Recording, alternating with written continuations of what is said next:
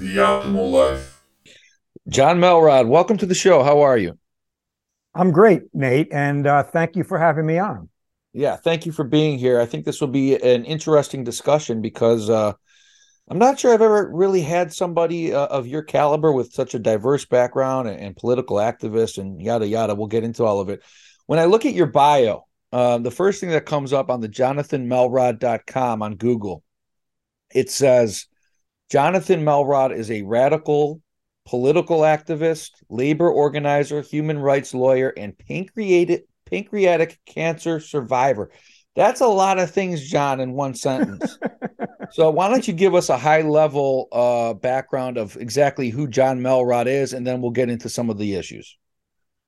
Yeah, maybe I'll get into it this way, which is in 2004, I was diagnosed with terminal pancreatic cancer and only given 6 months to at most a year to live. And I had a 7 and 10-year-old who said to me, they were completely flummoxed. And they said, Dad, why did you go to college and then go work into factories that are killing you? They're going to take you away from us. And I said to myself, they're so young. And if I don't make it, although I had vowed I was going to make it, but if I didn't, I figured the only way they'd ever have an understanding of me, my legacy, who I was, and what I had tried to accomplish would be to start writing. And the longer I lived, the longer the book got, till in the end it was 850 pages and I was still here. So it had to be cut back. But that was my attempt to explain to them all the way back from growing up in what I consider apartheid-like Washington, D.C. in the 50s. The segregation was just in your face. And as a kid, it really struck me a couple of times being out in Virginia on a family drive and seeing a black chain gang working on the side of the road, chained together with stripes and big guards on horses with shotguns. And it was upsetting.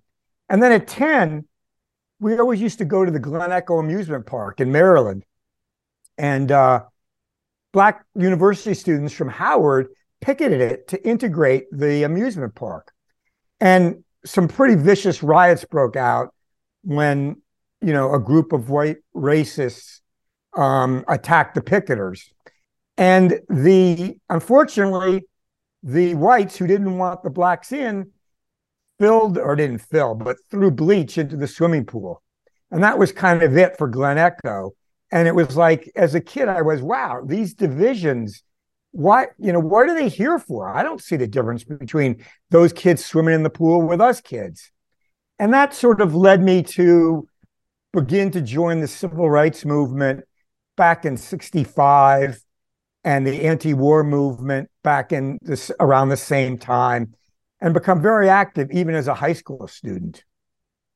So the feelings that you saw, the inequalities that you saw and experienced as a young child really stuck with you.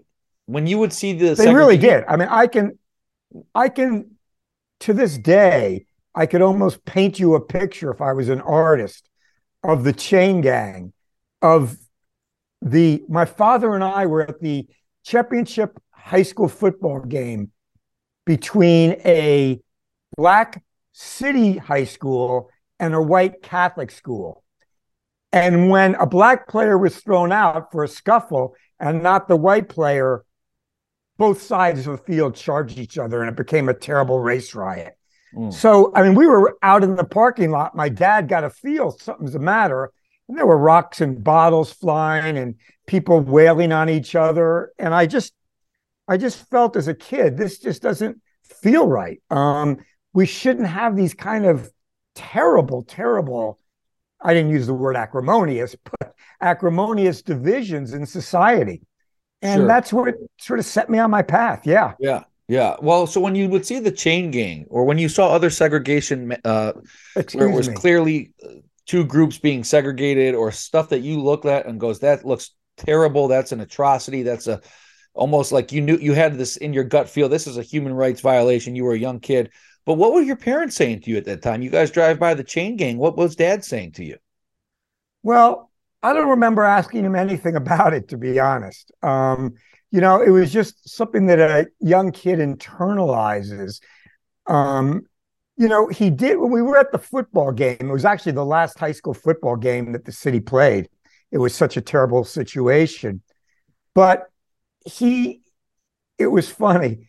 In those days, using the word Negro was quite progressive. And he said to me that a lot of people don't treat Negroes very fairly. And he said, I grew up very poor. We really didn't have anything when I was growing up. And everybody should have a similar opportunity that isn't determinative by race or religion, what have you. And that lesson, those few words began to percolate in my mind and developed into more formative thoughts of the way how I view the world. When did you get involved with the Black Panther Party? At what age were you at that point? I was 18, maybe 19, and I was at the University of Wisconsin in Madison, and I had heard some Black Panthers from Milwaukee speak, and I offered to help sell their newspaper on the campus. And it became, I was like the little team leader of a group of us that would go out every week and sell their weekly newspaper. And that's when I first landed on the FBI list that I got many, many years later.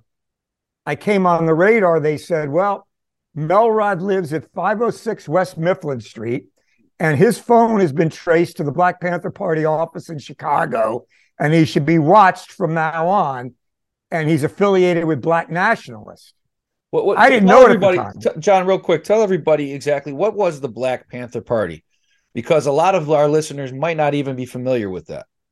They might not be, although some may have seen the movie on Fred Hampton, the commercial movie that was out this year, something Messiah. But in any event, the Black Panther Party formed in around 66 or 67, and they were mostly young but educated Blacks who felt that there was a lot of mistreatment on the streets of Black people by police in Oakland. It started in the Oakland area. And at that time, you could carry an unloaded weapon on the streets in California. We have very strict gun laws now, as you know.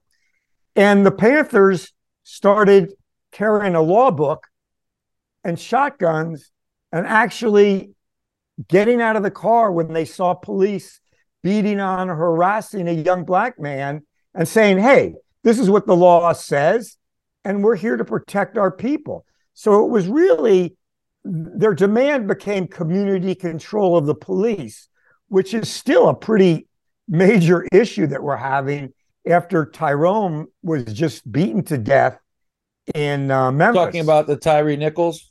Tyree Nichols, exactly. Right. So that's how I first read about the Panthers. We all did, because it was on the front page of the papers. And then I later became much more familiar with, they ran survival programs, breakfast for children before school,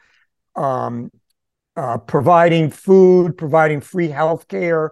They were sort of a serve the people type of organization.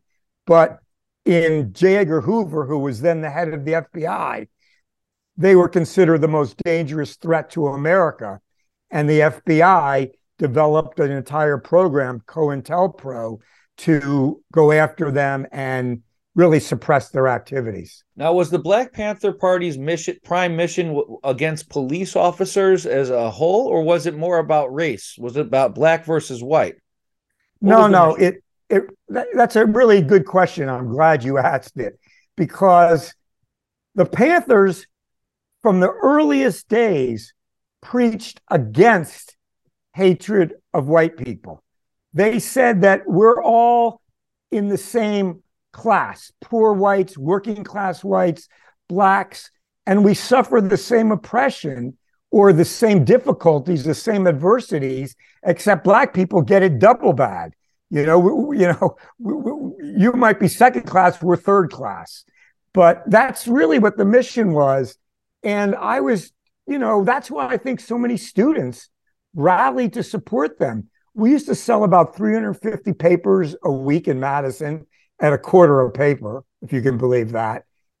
And actually, cigarettes were 22 cents. So it was 3 cents more than a pack of cigarettes. Yeah, the price of cigarettes is what, 1,000 times that now, or something ridiculous. Probably. I luckily gave up many years ago. But the Panthers really stood for unity. I mean, there's a lot of people who dispute that, but I can just say firsthand, I became a very dear friend with one of the young Panthers I met in Madison. And we became friends for years and years, listening to music together, talking about politics, reading books. It was a period that we all felt that the world was ours to change and to make better. But wasn't the Black Panther Party, I understand what their mission was. J. Edgar Hoover, the president, you said, called them the most dangerous group, threat to American citizens. So was the Black Panther Party also doing and committing crimes against people unnecessarily? I've done a lot of reading, and most of the reading really strongly indicates that didn't go on.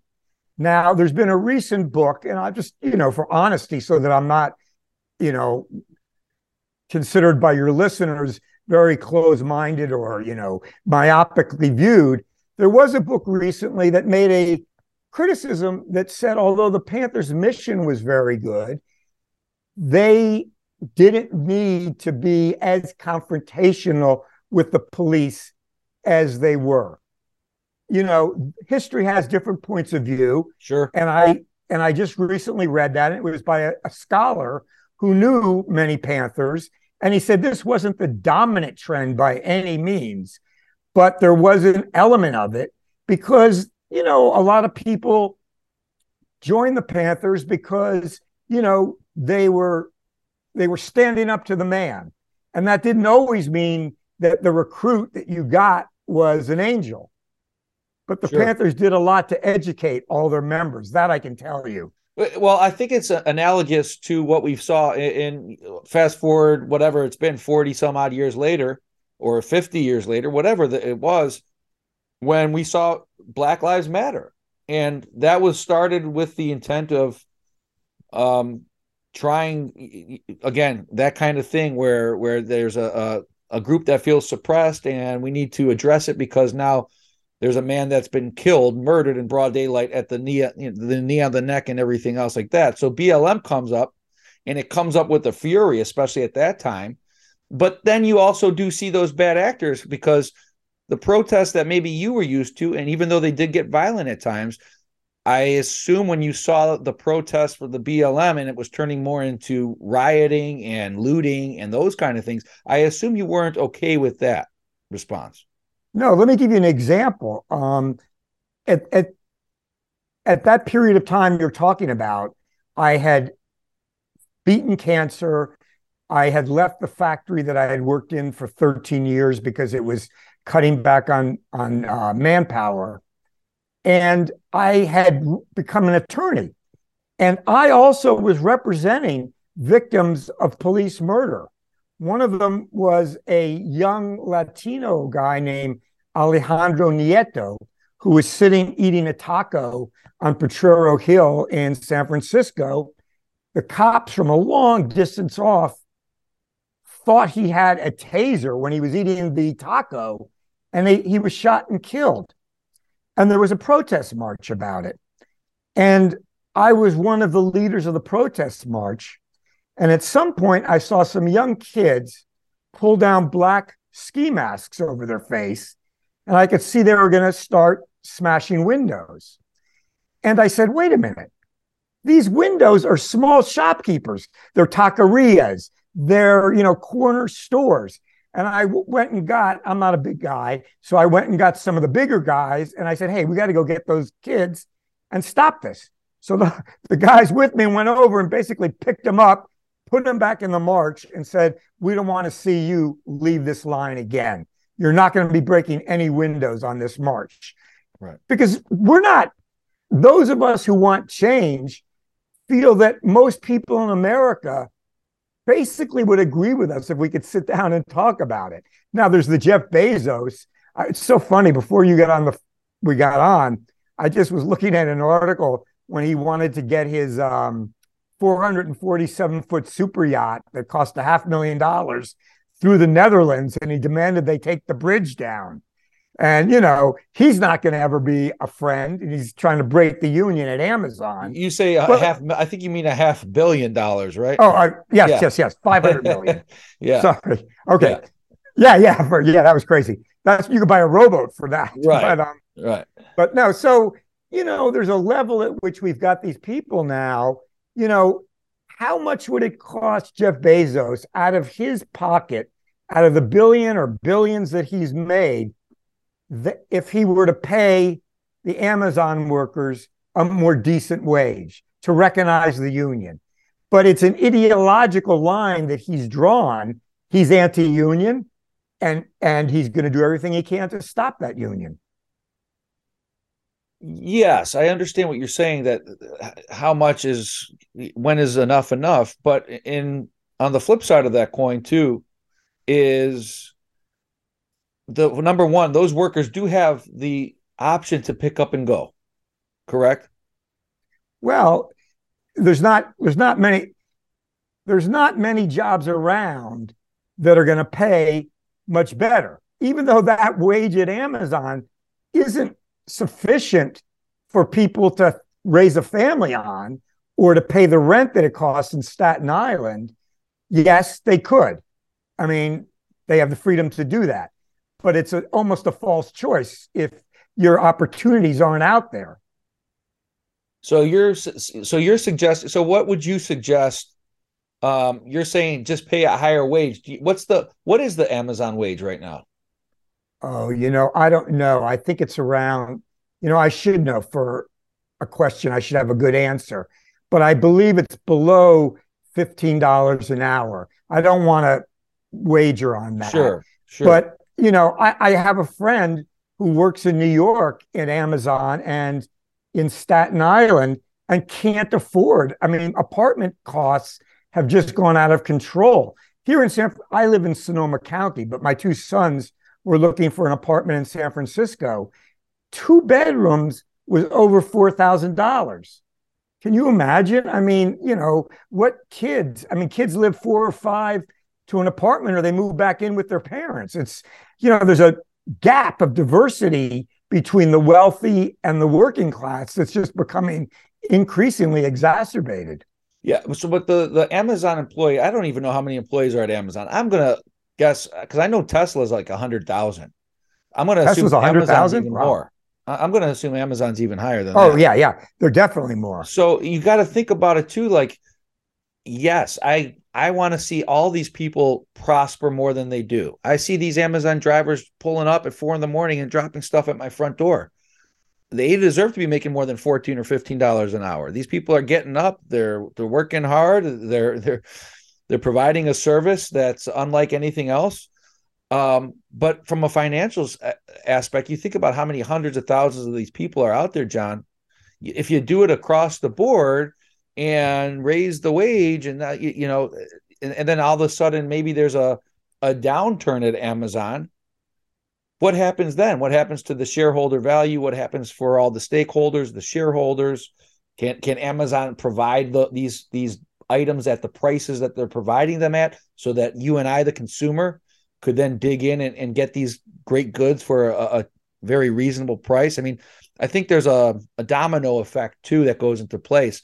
I agree with your stance, but what would you suggest that he does? Well, if I could answer it with a different analogy, and then if you want, we'll go back to it. But I was just doing some research because there was this recent issue on the railroads, if you remember, where the workers had voted to strike because they needed more sick days and some other benefits. Right. And I said, well, what is the actual financial situation on the railroads? And what I learned was that there's basically 7 monopolies that are uncontrolled, unregulated, that own all the railroads. And they, in the first 9 months of 2022, they earned $21 billion in profits, and they spent $25 billion on stock buybacks and dividends. Okay. The CEOs were paid upwards of $20 million apiece, yet they couldn't get sick days in their contract. And a guy named Aaron Hines was 51. And in June, he had a doctor's appointment. He didn't attend it because he was afraid he'd be disciplined, and he died of a heart attack. Okay. That's the kind of unfairness that shouldn't be allowed to exist. We all need a more just society. So we can go back to the Amazon example, but one of the problems at Amazon, let's just say, is not just the wages. My friend who I've spoken to frequently says, most people haven't watched Charlie Chaplin's Modern Times, but it was one of the first movies of industrialization, sort of repetitive. You do the same small task 8-10 hours a day. And at Amazon, they've got it timed down to the second, how much time you have to work on each small piece of your job. And they've timed it so that you don't cross paths with a worker next to you, so you don't have time to chit chat. Well, all of that is accruing to their benefit and makes the life of a worker at Amazon pretty tough. What would be your suggestion? Because I agree with the premise that obviously life's not fair, but again, these hundreds of thousands of people are employed because of this man who has created this tremendous company. I mean, you might not like the fact that the guy's worth $100 billion, but think about how many jobs outside of just Amazon alone, all of the products and services that are being distributed through Amazon. When you think about how many millions of people's lives are probably financially impacted by this incredible company, I mean, it's very overwhelming. So what would you put into place if you had the opportunity? Well, I'm not gonna give a particular name to what I'm trying to advocate, because things get very dicey and, frightening to people. But what I feel like is that we need a society that's based on a much more collective vision of how people should be treated and how they should work, that they should have a much greater democracy on the shop floor. When I worked in the union at American Motors, now let me go back just to I went in 72. We were middle class in those days. Yeah. Guys had their own home.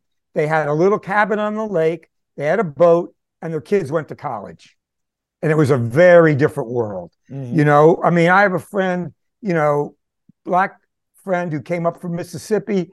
2 daughters are doctors and 1 son is an accountant. Now we've gone way backwards since even those days. And I think that's the role that unions can come in and play to, create better conditions under which people work and a fair distribution of the economic wealth that exists. Okay, so you're okay. That you're a union, obviously a union advocate, a union supporter. Do you feel that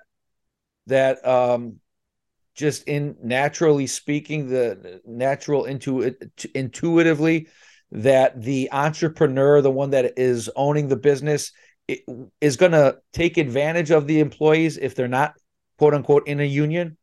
I do. You believe that across the board? I really do. From my life experience of mere 72 years, where there isn't a union, I've talked to people, I've observed it. People aren't treated with the dignity that should be attached to the work that they do. Now, don't get me wrong. There are good employers out there, particularly in some of these small businesses, that treat people very well. But I'm saying, as a general rule, for the larger corporations, it's a dog-eat-dog world.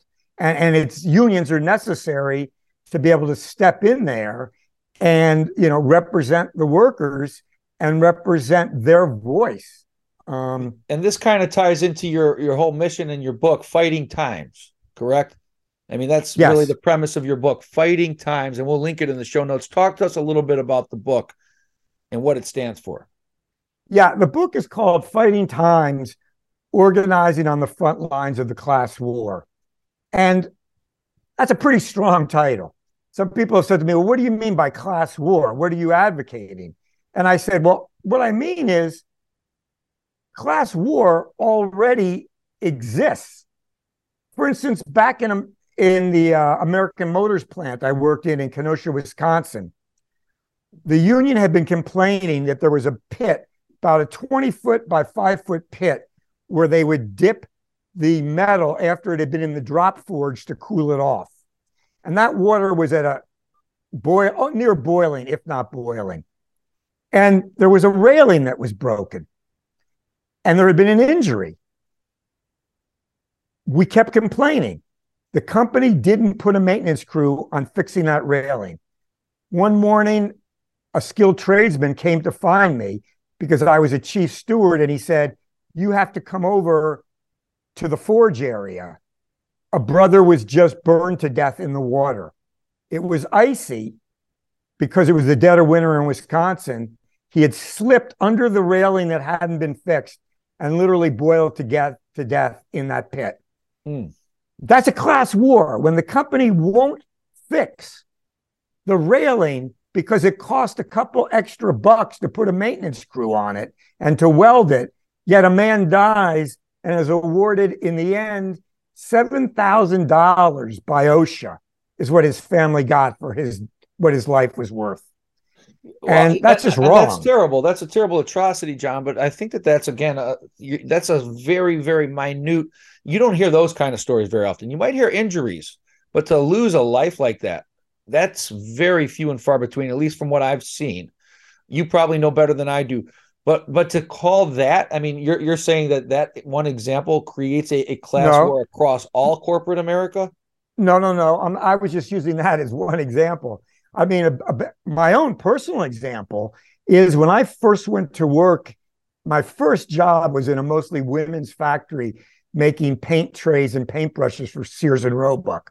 And it was an injection mold factory where the plastic came in little particles and it was molded together. And they used to stamp out the aluminum paint trays and the aluminum brush handles.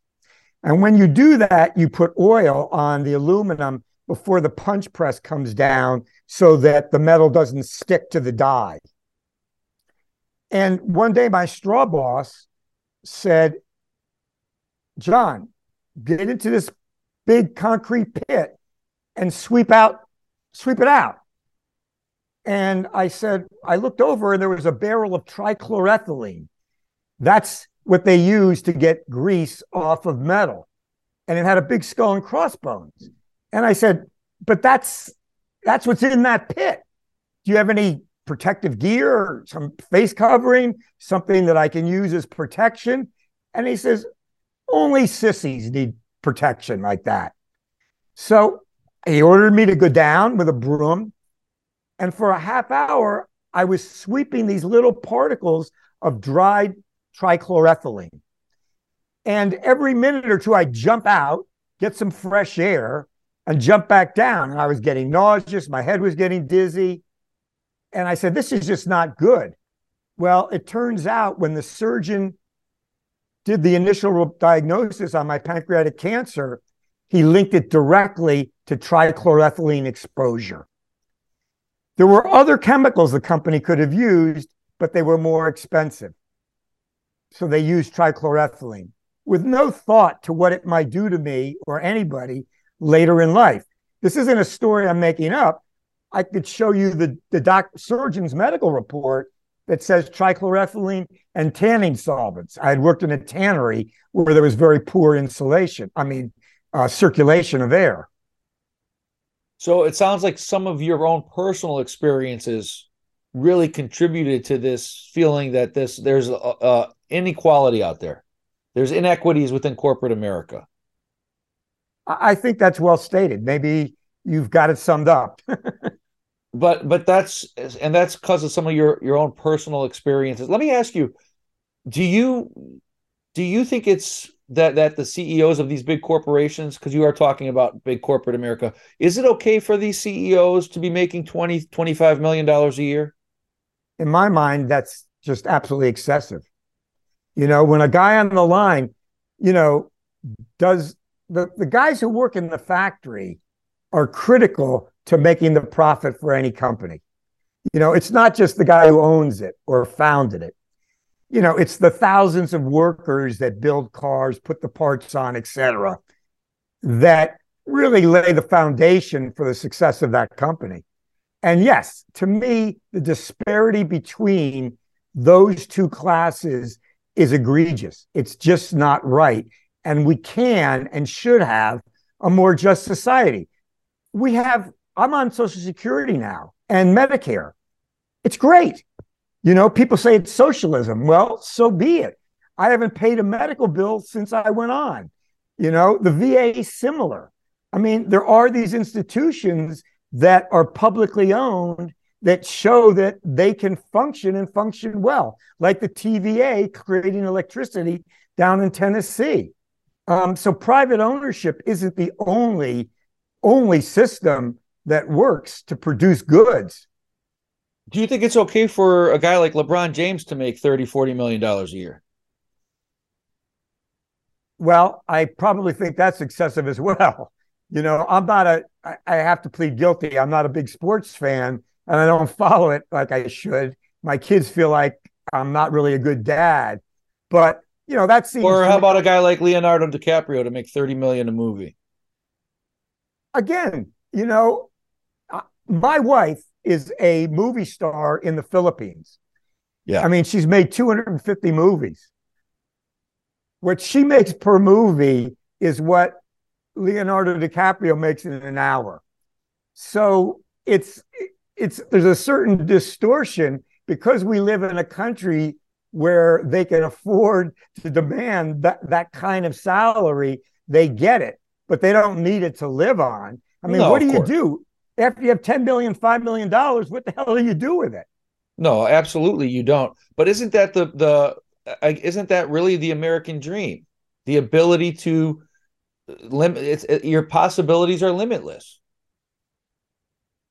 I'd say that's some people's American dream, but unfortunately, for the vast majority of people, that dream just can't be recognized because they don't have, the education, they haven't grown up, with the expertise or been able to attend a college or whatever that they're going to get to that position. I was in favor of when Bernie Sanders said we needed to make junior colleges paid for by the state. I was 100% for that because in our junior college here in Santa Rosa Junior College, they did a study a couple of years ago. 1/4 to 1/3 of the students were living out of their cars. That's just not right. So, but what I find interesting too, John, because I've had these conversations before with people, you're completely against somebody like the CEO of Lockheed Martin, pick a big corporation, making their 20-25 million dollar a year packages, yet they're responsible for global trade, global opportunities, global efforts, hundreds of thousands of people's jobs and lives and families across the globe. Then this is the person that's running one of these big corporations. Yet on the flip side of the coin, a guy like LeBron James, it's okay. I mean, it doesn't trigger you as much. And again, the only person that he's responsible for is him, himself, and I. Is he putting all those butts in the seats and all those things? Absolutely. But is he contributing to those people's livelihoods? Absolutely not. So I just find it bizarre that people, we're okay with putting up these professional athletes. They can make as much as they want. Yet when it comes to a CEO who's having a global impact, who's allowing all these jobs hopefully to be created instead of taken away, instead of layoffs, which we're seeing now more with corporate, but that's having this impact on people. Yeah, of course there's a disparity, but that person may be the reason that the other people down the line, unfortunately, that might be the reason that they have even a job in the first place. Well, to be clear, I didn't really say, I mean, I didn't mean to say that it was fair for LeBron James to make 30 million. I mean, that seems to me excessive as well, to be honest. There shouldn't be an unlimited cap on what anybody can, So you demand think that there because should be a ceiling? Is that what you're saying? There should be a ceiling across the board, depending on the industry and the situation. yes, I think out of fairness that there should be limits to what people. I mean, I think that Jeff Bezos should be limited. I mean, I think right before we got on, I wish I had written this down. I think it said he paid $68,000 in taxes last year. Come on, I mean, that's just crazy to make that kind of money and to be able to get away with paying that little amount of taxes just isn't defensible. He's not contributing to the general welfare in that sense of paying for the public schools and the hospitals and what have you that need to be funded by the government. So you're in. So you are more? Would you be okay with a quote unquote socialist society? Um, yeah, we'd have to discuss what that means because Right, there's because been it's such so a many. broad. Right. Yeah, it's so broad and there's been so many meanings attached to it. But you're okay with That bigger government. You want there to be more government. Well, I want there to be more government that's controlled by people. I mean, I don't want there to be more government that's a bureaucracy that's controlled by, a small number of people. I'm for democracy on the most basic level, to be honest with you. Um, and I think that is an appropriate way to manage a society. So you're okay. So you're happy with, I mean, I know Social Security and the programs that you're on. Yeah, there's obviously good things that the government does, but also on the flip side of that coin, when you see all the tax money and all the printing money and and printing more and more and program, we're now how many more trillions in debt are we? So it's like we continue to feed this beast. Yet what are we getting back in return? The bigger the government doesn't necessarily mean the better everyone's life is going to be. Oh, I completely agree with you. Yeah, No, I completely agree with you on that.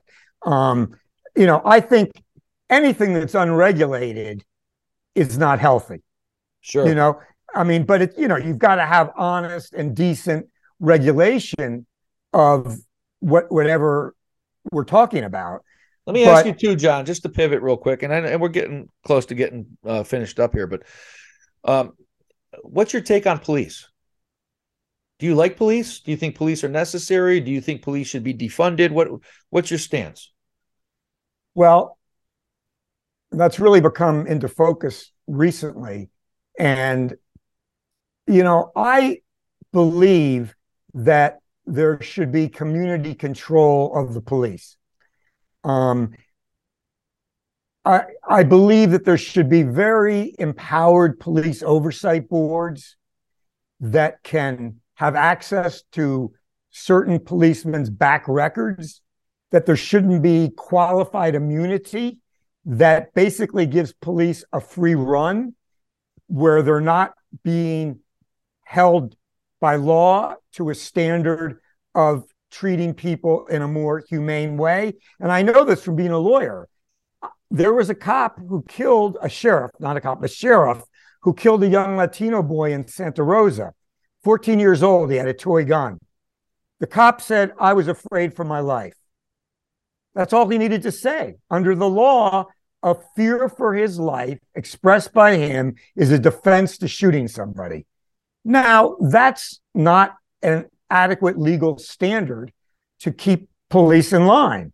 And particularly when you get a guy like that who had been back from Iraq, had PTSD, everybody knew it, and he was allowed to stay on the police force, and he was never charged with, killing this kid. I mean, it was a terrible tragedy. And I was firsthand in court representing this young boy with Yeah, another lawyer, and it was so real seeing his family broken apart for life. no doubt. That's absolutely horrible. That's horrific. And there's bad actors in every industry out there. Unfortunately, when there's bad actors that are police officers, that have the ability to take authority over us and hold us and detain us and have all these different things and power over us. When there's bad actors there, it's really magnified because you're playing with people's lives, and that's the problem. But when you look over at the police overall, there's 800,000 some odd police officers in this country, and I think in the research I did, there's 64 million encounters annually in the United States, give or take, just some kind of police civilian encounter. And yes, there's these nasty, horrific things that do happen in these highly charged environments. But overall, don't you think that the police as a whole, when you look at the numbers and the statistics, really do a fine job? I think it depends where you are.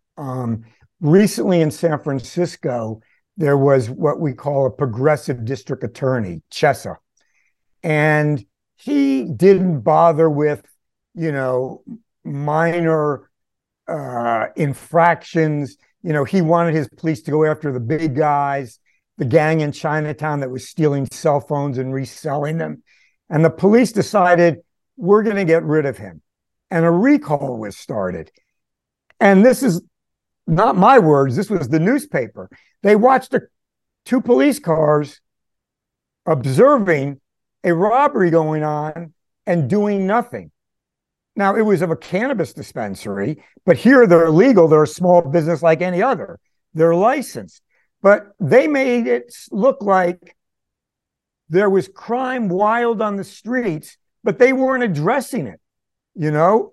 And I'm going to hope I get a chance to plug my book a little, because I know a lot of your listeners are going to be saying, wow, is this guy, you know, he's really extreme. And I'd like them to read my book because I think they'll get a better understanding of sort of who I am and what I'm saying, you know, if they get a chance to read it themselves. So can I go ahead and say how to get it? Yeah. I mean, we talk about it before, but yes, absolutely. Tell us a little bit more again. Give us a little more meat on Yeah. what the book is and who's the type of person that should be checking this out. Well, the book is really my life story that started, you know, when I was a young kid growing up in DC, up until the factory cut back and I left there in 85. Doesn't really cover much of my more recent history, but I think one of the people that have really gravitated are these young people who want to change the world. You know, I've gotten all kinds of emails. I read your book. I work at Starbucks. We believe that a union isn't just about wages and better hours. We want an end to environmental destruction. You know, we want, you know, an end to climate crises. So, you know, these kind of young people are looking how to get involved, and they're looking for inspiration. And the book gives them inspiration. And it's easy to buy right now because it's on sale. I'm going on a series of podcasts, and we wanted to put it on sale. If people go to my website, which is just jonathanmelrod.com, and they go onto the landing page, right there, you can order the book from the publisher with a 40% discount code, Fighting. So I'd like to encourage people to read the book and to look at the website. I mean, there's about 85 pages on there about my fight against pancreatic cancer and how I went about fighting it. It wouldn't fit in the book itself, but there's been a number of people who've gotten in touch with me and asked me to help counsel them on my mental attitude, my use of alternative treatments, my use of Chinese medicine, and my use of chemotherapy and radiation. But, you know, so feel free to go on the website. Hope you order the book. Hope you go into it with an open mind. And, you know, I really appreciate that you've thrown me some tough questions, but that's fair. That's your job. And I think we had a good discussion. Yeah, I really appreciate this discussion. And again, a lot of this stuff we might not see eye to eye on, but I do think that a healthy dialogue and discussion is what we're really lacking in our country these days. People like to go on, right? They go on Facebook, they go online, everything's an attack and everything's easy. It's easy to attack when all you're doing is typing. It's these kind of interactions in person, face to face, these kind of interactions that are really crucial to challenge each other, hear each other's points of view. We're not going to agree on everything, but it's a healthy dialogue, and I think we need more of it. So I appreciate you coming on. And we'll make sure that we link it in the show notes, guys. If you want to check it out, it's going to be in the show notes, jonathanmelrod.com. My last question for you, of all the things that you've had to face head on in your life, you seem to have quite a few, starting from a young age, seeing some inequalities at a young age between blacks and whites, and then take it into your adult life and the issues you've had at the various companies you've worked, um, the messiness of corporate America, and then of course your cancer battle. Of all the things that you had to overcome, what has been the most challenging? Well, there was really no question that it was the cancer battle because, you know, basically they handed me a death sentence. After the surgery, they came back and said, we didn't get all the cancer and you've only got 6 months to a year to live. You better put your affairs in order. And I said to the surgeon, I said, that's not possible. I can't die. I have a 7-year-old and a 10-year-old. And he said, I'm sorry, Mr. Melrod. I have to, tell you to put your affairs in order. And that night, I stayed awake all night thinking about that fight and sort of overlooking that precipice of death. And I decided no matter what it took, my mind, harnessing my immune system. You know how when you're embarrassed and you turn red or you're scared, you get goosebumps? Right. I said to myself that night, if your mind can do that, change your body physiologically, I'm going to beat this cancer. So, there's a lot of factors that go into it. And it's not that simple an answer, but that was the fight because I was looking at death for the first time, really looking at it. And here you are almost 20 years later joining me Yeah. today. So Having the pleasure of you interviewing me. hey, this was fantastic. Thank you very much. Continued success to you. All the best with the book. Thank you so much.